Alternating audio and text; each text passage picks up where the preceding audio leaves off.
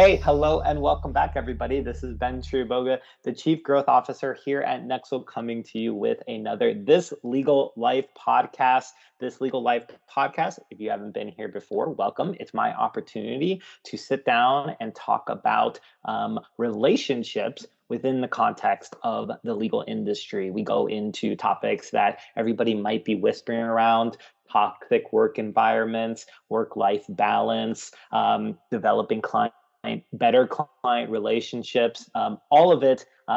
And I am very, very excited to be sitting down with my guest today, Nicole Suissa. Nicole, how are you? And welcome to the This Legal Life podcast. Thank you for having me. I'm doing well. Thanks for talking with me today. How are you? We're very, very good. We're excited to have you. I know that you are calling us from New Jersey. We were talking a little bit off camera before about living in New York and New Jersey, and we're going to get into all of your background. But yeah, how are you today? What's going on in the Northeast? Recently relocated from the Midwest and the cold, and yeah, how are things today up there? Real warm February here in Jersey. Coming to you live from the East Coast. Well, things are going well. Totally. Things are going well. Amazing. Congrats on your relocation. Thank you so much. Yeah, it was weird. This winter's been a little bit of a weird one. I left Chicago, and 2 days before it was like almost 50 degrees. So that's kind of like completely unheard of. But yeah, I'm super excited to sit down with you today. I watched your TEDx podcast earlier today, and I was really inspired. So you kicked off my Friday with a burst of inspiration and energy. You're a fantastic speaker, by the way, and hopefully you're up on the stage a little bit more. And we're going to get into your podcast a little bit later. But why don't we start maybe with who is Nicole? Where are you sort of coming from? You're an attorney. You've been in-house counsel. You've been outside counsel. So much to sort of go through. But yeah, why don't you give us start off with a little bit of your background? Where were you born? And then we'll go a little bit into some of the substantive questions today. Yeah, absolutely. So I was born in Queens, New York, but I grew up between Israel and New York City. So I quickly moved there. The Gulf War broke out. We didn't come back until I was 5. So I came back to the US, although I was a citizen, felt a lot more like an immigrant because I came back speaking very little English and had to start over with my parents. I'm first generation everything, first generation college grad, first generation law school grad, first generation everything, like a lot of families. And so law was always going to be option A. It was really the only plan I had. And so I pursued it doggedly, I think. But that's what I wanted. There were no other lawyers in the family. And that's something that kept me energized from the time I was very young. The way it worked, the principles, the arguments, the process, the rules-based, the structure of it, I always liked. So I went for it. There were a few glitches along the way, things you don't plan. In my case, that happened to be in the form of a child. I got pregnant in law school and decided that I was going to do both. I was going to be a mother and a lawyer. Those are two things I wanted anyway, not in the order that I got them, of course, but those are things I wanted anyway. I think I underestimated how challenging that was going to be. But my legal career and my child are the same age. Wow. Nice. Right. He was born about a month and a half after I graduated law school. And she was born 3 weeks before I took the bar exam. So amazing. She's my bar baby, but not in the conventional sense. I think when people say bar baby, something else. I've been navigating motherhood and a legal career, which is a career within a very male-dominated profession, for a few years now. I've learned a few things. I'm looking to share the things I learned now, and I'm inspired by a lot of the other women I'm seeing in the arena. Yeah. Well, that's an incredible background, and I know you're doing yourself a disservice because there's a whole chunk of it about your legal career that we're unfortunately not going to go into today. But it's a really good segue, I think, into and thanks for sharing sort of your personal story. And man, we'll have to have you on back onto the podcast to talk about the simultaneous life of your baby, who I'm assuming now is entering their teenage years, or maybe about to in 10 Oh no, months, something years old. thankfully she's a lot younger than that. Her Okay, attitude is entering the teenage years, but got it. my daughter's 7 years old. She's in second Got grade it. and dying to be a teenager. Wow. Okay. Well, teenage years are interesting. I don't know. I'm sure you've let her down that it's not all rosy, but still a lot of fun. All stages of development are certainly fun, and yeah, and you still keep on growing even into an adult, which was news to me whenever you were a teenager. I always thought that you sort of hit like 21, and that's it. You had all the answers kind of figured out, but apparently not. Adulthood is something else. But as I said, we'll probably have you back. You'll talk a little bit about that kind of legal career and going through it, and especially side by side by your daughter. But today, I think we really want to go through three topics that I know that you're passionate about, and you've already talked about them specifically. The first is being a mom within the legal career. The second is work-life balance and work-life parental balance around really supporting working parents, specifically with an emphasis on mothers. And then the last is really, sort of making your way through kind of the career track in as a woman, specifically within the legal industry. So we're going to go through a couple of those things, but maybe we want to start off, I think, with the work-life parental balance specifically. Let's dig in maybe a little bit to the TEDx talk.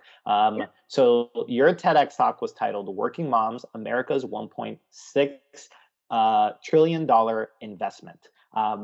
We're going to put a link to it in the show notes, but maybe we can start. You can give us just a brief synopsis for those people. I know it's pretty new. For those of you who haven't sort of seen it, hopefully everybody goes and watch it. But yeah, what's it about? And maybe more importantly, a little bit of backstory on what triggered you to kind of give that talk and reach out and think about this topic maybe. Yeah, so the TED Talk is an economic analysis and argument on how and why childcare and maternity leave need to be prioritized, and how women in the workplace need to be given more due and more deference. A lot of the time when we talk about women and their struggles in obtaining equity, right? Not even equality, just equity in the workforce, it's really presented in a very political fashion. It's presented as a feminist argument, if you will. It's an argument for rights. There's a lot of socio idealism that gets put into that topic specifically, and I understand why, and I understand the emotional pull. It is hard to do that. It's a very unlevel playing field. It's super unfair. There's a lot of misogyny to go around even now. I get why it's framed in that context. I just don't think that it's the most accurate context. I don't think it's the most official context, and I really don't think that it's getting the point across. Right. So I think we have more commonalities and differences when we try to talk about how we want to see this country advance. I don't think there's anyone out there that wants to see the US fall behind, regardless of where they sit on the aisle. So the TED Talk was framed in a way to really concentrate on those commonalities. We want to see our GDP grow. We want to maintain our standing as one of the most advanced countries in the world.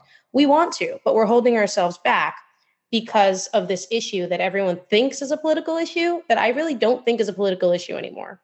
I think at this point it's an economic issue. And if you really boil it down to dollars and cents, it makes sense to do this for women so that half of your workforce, right, can pick up the reins and pull slack and advance the country. Yeah, totally. So I agree with almost everything that you say there. In fact, I agree with everything that you say there, especially the turn to put it into an economic argument versus a political argument for the reasons that you state. And I think that's really interesting. Or the couching of it.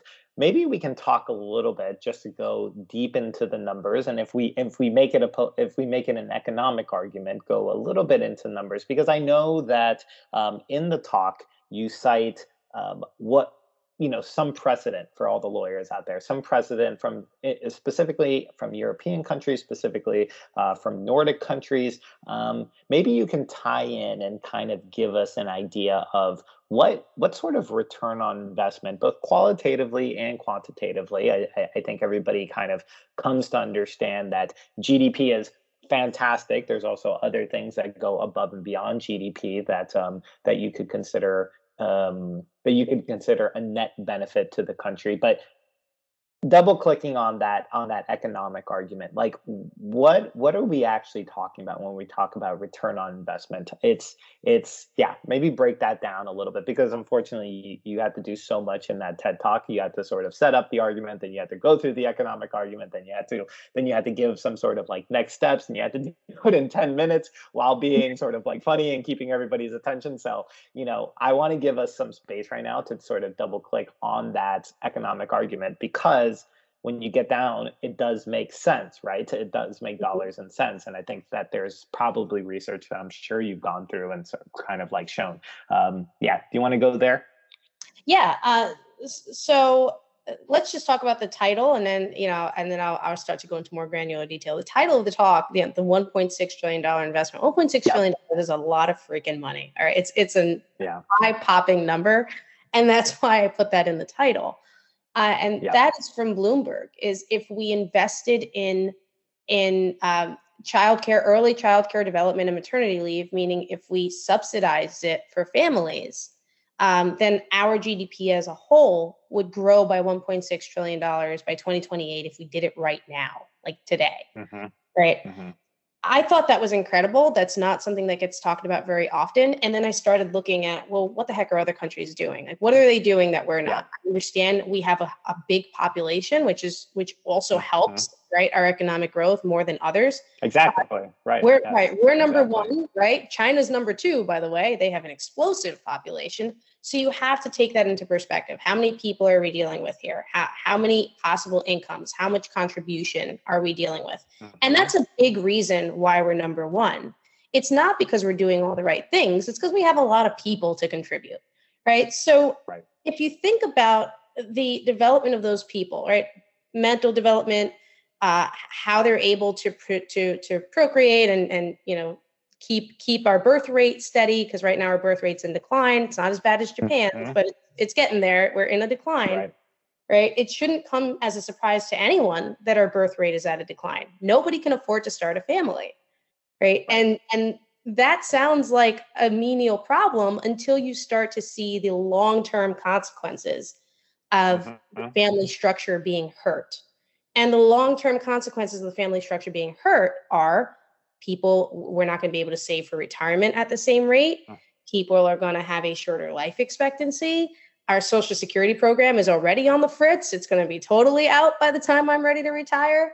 Those are serious long-term consequences that if you don't start to address now, the whole world is going to surpass us in 20 years, right? So in looking at these different sources, and I'm looking at in Investopedia, and I'm looking at these different financial sources that I could find that are really worth putting stock in. I'm also looking at the growth percentage. Yes, our GDP is number one, but we're only growing at a 5.7 rate. China's growing at 8.1%. The United Kingdom is growing at 7.4%. India is growing at 8.9%. France is growing at 7%. And the commonality between all those other countries where we differentiate is that they actually provide these policies. They have maternity leave policies, every single one of them. If you look at the top 25 GDP countries in the world, yes, we're on that list, but we're the only one and we're head of the list, but we're the only one on the list that is not doing these things in order to sustain the growth of its population. And that's what this is. Mm-hmm. When you're investing in maternity leave or paternity leave, when you're investing in childcare, when you're investing in early childhood development and early childhood Mm-hmm. education for that family structure so that they can Mm-hmm. continue making more children and more people to contribute, when you're Yep. doing all those things, you're sustaining the growth of your society and your Right. population. And we're failing to do that because we're pretending it costs too much money. But the long term cost is actually going to be completely expensive, completely unsustainable for us. And then, we're doing these other distracting things by pretending it's a gender argument. I don't think this is a gender argument at all. I think yes, we need to be mindful that our women deserve equity in the workforce, and damn it, they've earned it, right? But this is much Mm-hmm. more than a gender argument. This is we need to really start putting stock into our family units and our family structure so that we can sustain our growth and even advance it some more and be in line with the rest of the world. Yeah.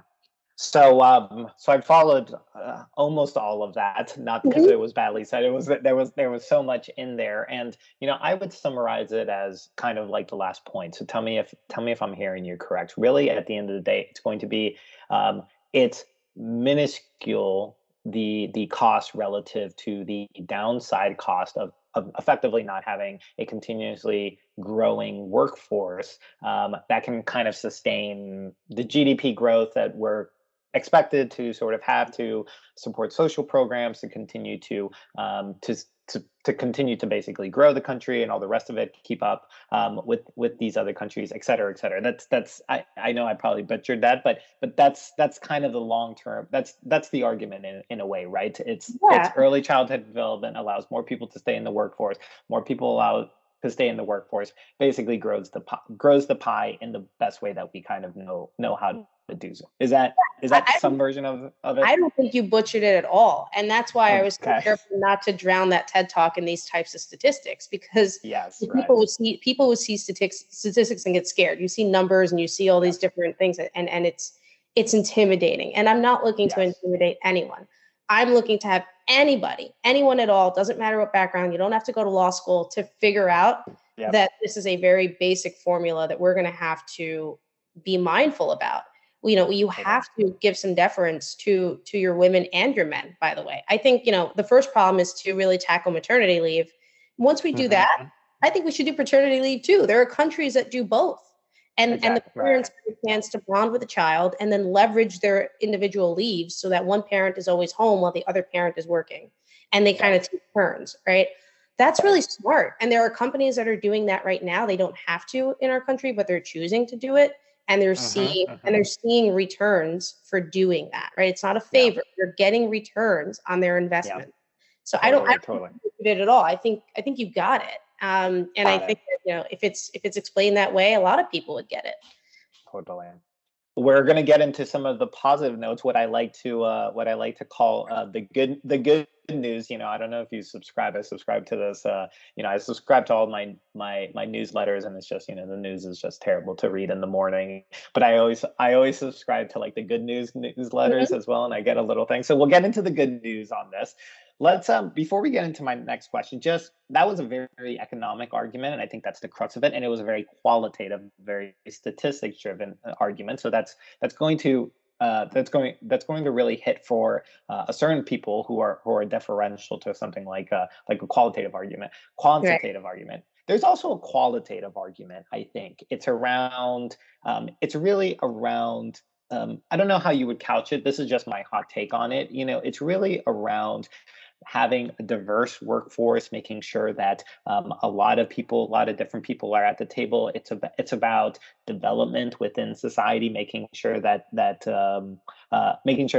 again the diversity not as bad, but in that there's enough people in the workforce and that those talents are sort of there, and also that the country in and of itself is kind of a place where most people can kind of go toward can pursue the paths that they want in this kind of way. Can you talk maybe about some of the qualitative or maybe the softer? And I don't mean that because I think the soft thing is actually the bigger thing typically. The the soft stuff is always the biggest stuff, right? Or it's the most aspirational stuff, versus sometimes the economic argument. So how do you put the soft stuff, um, in terms of this also makes sense above the sense, if that Yeah. makes sense? No, And I that just totally said makes sense sense. 3 times in a yeah. That's right. I get what you're saying. I start off with the numbers and the hard evidence, if you will, just because it's like Right. you, like a lawyer does, you need authoritative Totally. arguments, right? And so those are the Yes. authoritative arguments. A lot of some of my research for this talk came from a film that was produced last year called Fair Play, and Yeah. I thought it was really well done.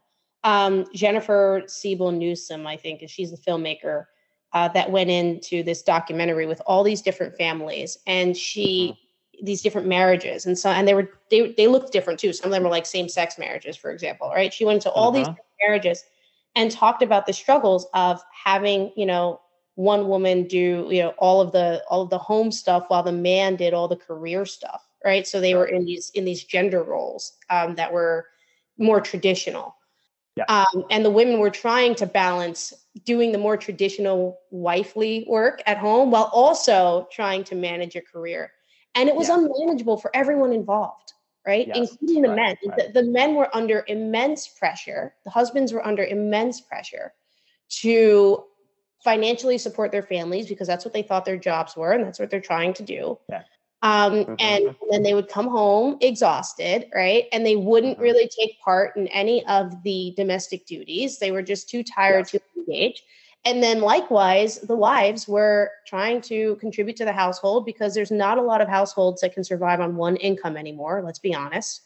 And so that really forces wives to do both roles. And everyone was tired. It wasn't sustainable.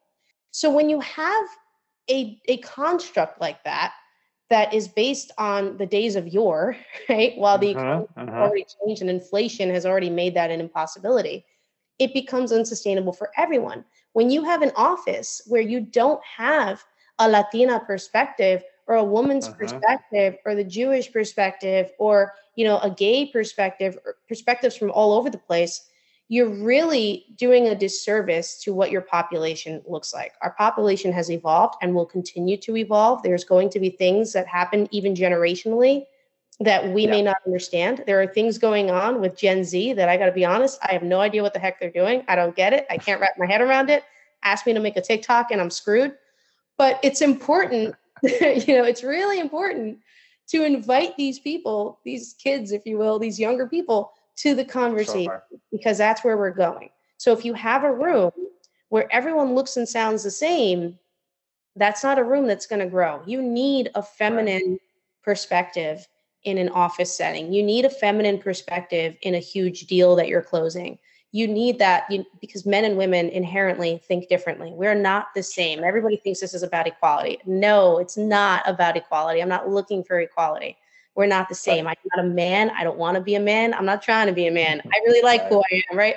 And I think that likewise, men are very valuable to everything I'm advocating for, right? If I can't get masculine buy-in, this is not going to go anywhere. If I can't get them to understand the problem, right, and invest in the problem, then I won't get a solution. So the soft skill of this is if you look at the way the construct works right now, everyone's exhausted. There is such a thing as toxic masculinity and toxic femininity. Everyone's getting jaded. Everyone's getting tired. And it's because we're stuck in this box, in this construct that we've been given that was from 2 generations ago. And we're pretending that it still fits. It doesn't fit anymore, right? So we have to start listening to each other. And we have to start enabling each other to be more helpful, right? It's not a big deal if a man comes home and does dishes. It's not a big deal if a man comes home and changes diapers. Like he's a father. That's his job. It should be, and it doesn't make him a better father if he does it, by the way. That's his job, right? In the same way that sometimes you'll see women who are now the breadwinners of their families. And men get flack for it and they get emasculated if their wives are the breadwinners. I really don't think that either should be, told what's emasculating or defeminizing or what have you, if it works. So that's a lot of the soft skill of this is you have to sit down Totally. and think about what works and have a dialogue with each other and enable each other to fill in the voids where you're most helpful. Yeah. Yeah. Hey, so that was perfect. That was exactly the answer that I was looking for. Uh, you know, uh, I guess the way that I sort of see it is that there's you first described the outer external tax that we are putting on ourselves from lack of economic growth, and that's certainly very quantifiable. You can run some numbers on that. Then there's the inner tax that we are kind of putting on ourselves, which is exhaustion, depression, trying to fit into gender norms or let's say economic roles that might not really be suiting anybody, especially based on the fact that the economy, the economy, let's say, is changing very, very, very rapidly. So those are the kind of two hidden costs: the inner and sort of the outer cost. Is that a Yep, fair way to kind of characterize it? absolutely. Beautiful. So let's I wanted to ask you this question, but I think we're gonna run out of time, which is I just if you could give just maybe two sentences on this, because I want to get to the second to our second and third topic, and I want to Mhm. do it respecting your time, which is women in the law, and going into that topic, and then tie it all together really quickly. Two sentences on this. You're a lawyer. I'm a Yep. lawyer. Lawyers love the other side of the argument. What is the most viable counter argument that doesn't, that's levied, or that's out there, or that you give the highest credence to whenever to counterbalance your kind of like position today on this? Oh, that's an easy one. That is too Mm, expensive. That is too expensive. That a lot of the sure. countries that I've studied and a lot of the other places where I've seen this work, where we've all seen this work, Right. they have way higher tax rates and they have way lower populations, and that's why it works for them. Right. They're able to Yeah. afford it, and we're not. Yeah. Um, Yeah. yeah, that's the easiest counter argument I see. But I also, I think that if we were to go by that logic, a lot of how we became the country we became would not have been a Hmm. possibility, right? America was born out of sheer grit, of a few men that thought that we should no longer be owned by Great Britain, and everybody told them it was Right. impossible, right? So you can't Hmm. you Hmm. can't be inspired by the country that we became and the ideals that we still uphold, and then say, well, we just can't do it. I think we can. I Right. think we Right. have to be more creative at how we afford the things that we want in order to sustain our development. Yeah, totally. Okay, so let's not really switch gears, but move to our next kind of pillar topic around being a woman and being a mom within the context of the legal industry. So you are a lawyer, you've been a lawyer, you've worked in house, outside, in a law firm, everything in between. You Yep. know, there is so much to say about this that we are not going to do it justice in the next 20 minutes. But you know, this is a podcast about the legal industry, about the relationships within the legal industry. And I mean, in some sense, when you take relationships, that's just another way of saying culture, and the legal culture specifically. Do you Mhm. want to, what's your perspective on sort of being a woman, being a mom, being a super mom, and in the context of the legal industry as it sort of sits in 2023? I am very grateful to see that it's changing. And it's changing rapidly. I mean, look, I would be considered mid-level in my career, I guess, right? I started working 7 years ago. Uh, Mhm. Even 7 years ago was very different. A lot of the reasons that I've made the jumps I've made, some of them were obviously financial, right? If I had a better salary offered, being a single mother for many years of my daughter's life, Mm. I took it, and so that was there. But the other part of my jumps was purely a work life balance perspective. There were places that I've worked where it was absolutely unsustainable for me to raise a daughter and also do 90-hour work weeks with no nanny or au pair or anything like that a lot of the upper management tends to Mhm. have, right? Totally unsustainable. And I think that the pandemic really humbled corporate America in ways I don't think we would have seen otherwise, and people understood what it was to slow down and be at home and have your kids around and really prioritize. And I think that's really great. It seems like a lot of those changes are lasting. And it Right. seems like women, for the first time, you're kind of, for my first time, I'm seeing them really pipe up. Like, a great example is recently the text heard around the world. There was a law firm in Mhm. Cleveland where a partner sent a really ugly text to a female associate who was on maternity leave and then chose to take another position. And, it was something along the lines of, you're sitting on your ass and taking salary. You're such a horrible person, for moving from this firm to another. And boy, did people come out in spades. They just were not having it. I believe that partner was let go. That firm made a full-throated apology, and women just if you looked on LinkedIn, LinkedIn was set on fire with all of these women pictures of themselves having their babies while working, or pumping while working, or being on maternity leave, so that the legal profession at large could see what it looked like to, quote, sit on your ass while having a child and managing a legal career. And I thought that was spectacular. So for me, that's encouraging that women are speaking up. Women are no longer accepting the sort of disrespect that was brand on par for our profession. The ABA has now set, a women's division, right? The ABA now publishes things that are substantive and meaningful. There are advocacy groups all over the place. Almost every firm has a women's law initiative attached to it. So, it's not just a performative DEI advance. There are people taking this seriously. And as, a younger person in the profession who is mentoring law students and trying to bring more women up in the profession, that is a big deal. That's the good news, if you will. I know you asked about good news a few minutes ago. That's the good news. The good news is that it's changing. It feels like the tides are finally turning and people get it. And, women are getting a lot of the respect they deserve. And when they're not getting it, they're calling it out. Yeah, totally.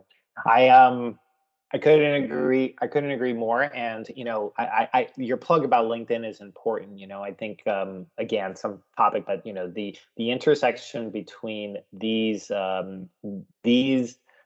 issues and then social media is also something that I think is really interesting within the context of sort of legal Twitter, legal LinkedIn, and all the rest of it. There's such interesting conversations, and I do think it's trending completely in the right way. To your point, from a male ally perspective on the outside, of course, tried to show up. I want to be mindful of the time, and we're kind of coming to the last sort of 5 minutes. We could go so much more deep into women and mom and the law. I just want to plug, talking about LinkedIn, you have before we go into the wrap up, you have the cutest picture with you and your daughter. It's kind of like a slideshow. It was 2 years ago, but I know it's featured. It's you as RGB, you as a astronaut, Frida Kahlo. I'm not sure who you guys are with the polka dots and the kind of 1950s glasses. You'll have to correct me. Chisholm. That's Shirley Chisholm. Shirley Chisholm. There we go. And then Amelia Earhart, and then bottom right, I'm just trying to test myself. Oh my God, what's her name from World War II? Ratchet or Socket Sally? Is that the? I always forget with the giving like the flex with the giving the flex with the arm. Rosie the Riveter. Yes, Rosie the Riveter. Sorry, Socket Sally. I was close to trying to do that. But anyway, go check it out. So cute. And then it's through the years. So it looks like you guys. I don't know if that's Halloween, but it looks like you guys have a lot of fun together. So I wanted to plug that. Yeah, every month we do a Woman of the Month, and so it's not Halloween. We actually once a month we pick a woman, any woman from history. We try to diversify it. It's actually, so Amelia Earhart is Amelia Earhart and Bessie Coleman, because before Amelia Earhart, it was Bessie Coleman, right? So it's so it is an Amelia Earhart. It is Amelia Earhart and Bessie Coleman. We wanted to do something with both of them. Very cool. It's Woman of the Month, and so that's my way of empowering my daughter to learn about really important historical female figures, and also feel like she can be them for a day. Totally. And I think it's just a testament to social media. There's a lot of dumpster fires on social media, but from the outside looking in, whenever I see something like this, it's a nice, it's just a nice reminder, a nice empowerment statement. So I just implore you to keep on doing that and using that platform. I think it's fantastic. And if nothing else, you and your daughter are amazing in all of these photos. Everybody has to go check it out. So let's wrap up a little bit, and let's kind of tie it all together. So we went on, scratch the surface. We will have to have you on kind of your perspective on women, being a mom in the law, and then how that was kind of a double click on our broader conversation, which is work-life parental balance, and really kind of this idea of some of the changes that we could make in terms of alleviating some of the stresses, and investing really in a better system for working moms specifically. Let's end with some positives in either one of those topics, and then talk a little bit about, if you want to be an advocate, if you want to be an ally, we really want to sort of do something. You had some great recommendations at the end of the TED Talk. Can you kind of give us all some great recommendations on what we could do? And yeah, if you just want to continue to sort of ally yourself there. So let's talk about the good news first, and any one of those and things that keep you inspired, and then we'll go into getting involved and some things that it's anything that you should educate yourself for how to move forward. Yeah, no, the good news is, more companies and firms are moving toward hybrid roles, which really enables people to structure their time and how they spend it with their children or their families, and get their work done. So that's big for me. I think that's thanks to the pandemic. That was the one good thing that came out of a really horrible 3-year pandemic, and I hope that continues. As for how we advocate for ourselves, I think you made a really great point about talking about social media. That has been Blockbuster, right? Not to quote something that's totally dead because Blockbuster doesn't exist, but that has been a big deal, is being able to go online and use a platform and connect with others, not feel so alone, call out things that just don't belong in the profession anymore. That's been huge. So I would just say to people who want to start small or who want to start at all, go online, go look up other people, go look up women in the profession, talk to them, look up groups, research, go on the ABA website. They have a lot of really great resources, and talk about it. Don't be afraid to say something, just because you're afraid of what people are going to think about you. It's become more on trend than ever to talk about your experiences than it ever was before. And I think that's been a wonderful development, and people should keep doing it. Speak your truth everywhere, show up as yourself everywhere, because it's the only way we're going to get representation. It's, I advertise the fact that I'm a mother. I'm very proud of it. I'm proud of, the little girl that I'm creating. And I want her to be proud of herself and to, step into her own when her time comes. And the only way to really do that is if she can turn around and see a shining example, of, okay, mom did it. Mom did everything. Mom was a firefighter. Mom was a lawyer. Mom scuba dives, mom is loud, mom takes up space, mom doesn't care, right? And I need her to see that. And so I'm her first example. And thankfully, she sees it in other women online. So absolutely use the platforms. Well, yeah. Super inspiring. You got to tell me about being a firefighter while scuba diving. Apparently, it's what can't she do? It's you got to give me some scuba diving tips. My wife and I we're trying to get into scuba diving, so we'll take that offline. But we'll circle back. Well, I think we're gonna wrap up here. You've been so gracious with your time. Thank you so much, Nicole. Any last words you want to leave anybody with? Any final reminders? Anything that you're really interested in, or topics that you're kind of exploring right now? Anything? Yeah, let us know. I'm exploring more in corporate law. I'm so grateful that people actually take an interest in this topic and in the culture. That's a big deal. It's something that I didn't think was possible when I was making my TED Talk. I didn't think anyone would care. And it's great. It's great to see that people care. So thank you for sharing this with your audience, and more importantly, thank your audience for actually tuning in and listening and taking part. Absolutely. All right, everyone. Well, this was our discussion with Nicole Suissa. You're going to get her LinkedIn, all the rest of it, the links to the bio, all of that's going to be in the show notes. We're going to put this up on all of your favorite podcasts. So please tune in and connect with Nicole as well. If nothing else, check out that fantastic photo of her and her daughter. I promise you, it'll make your day. All right, Nicole, thank you so much. We're going to get out of here and take care, everybody else. We'll see everybody else soon. Bye, everyone.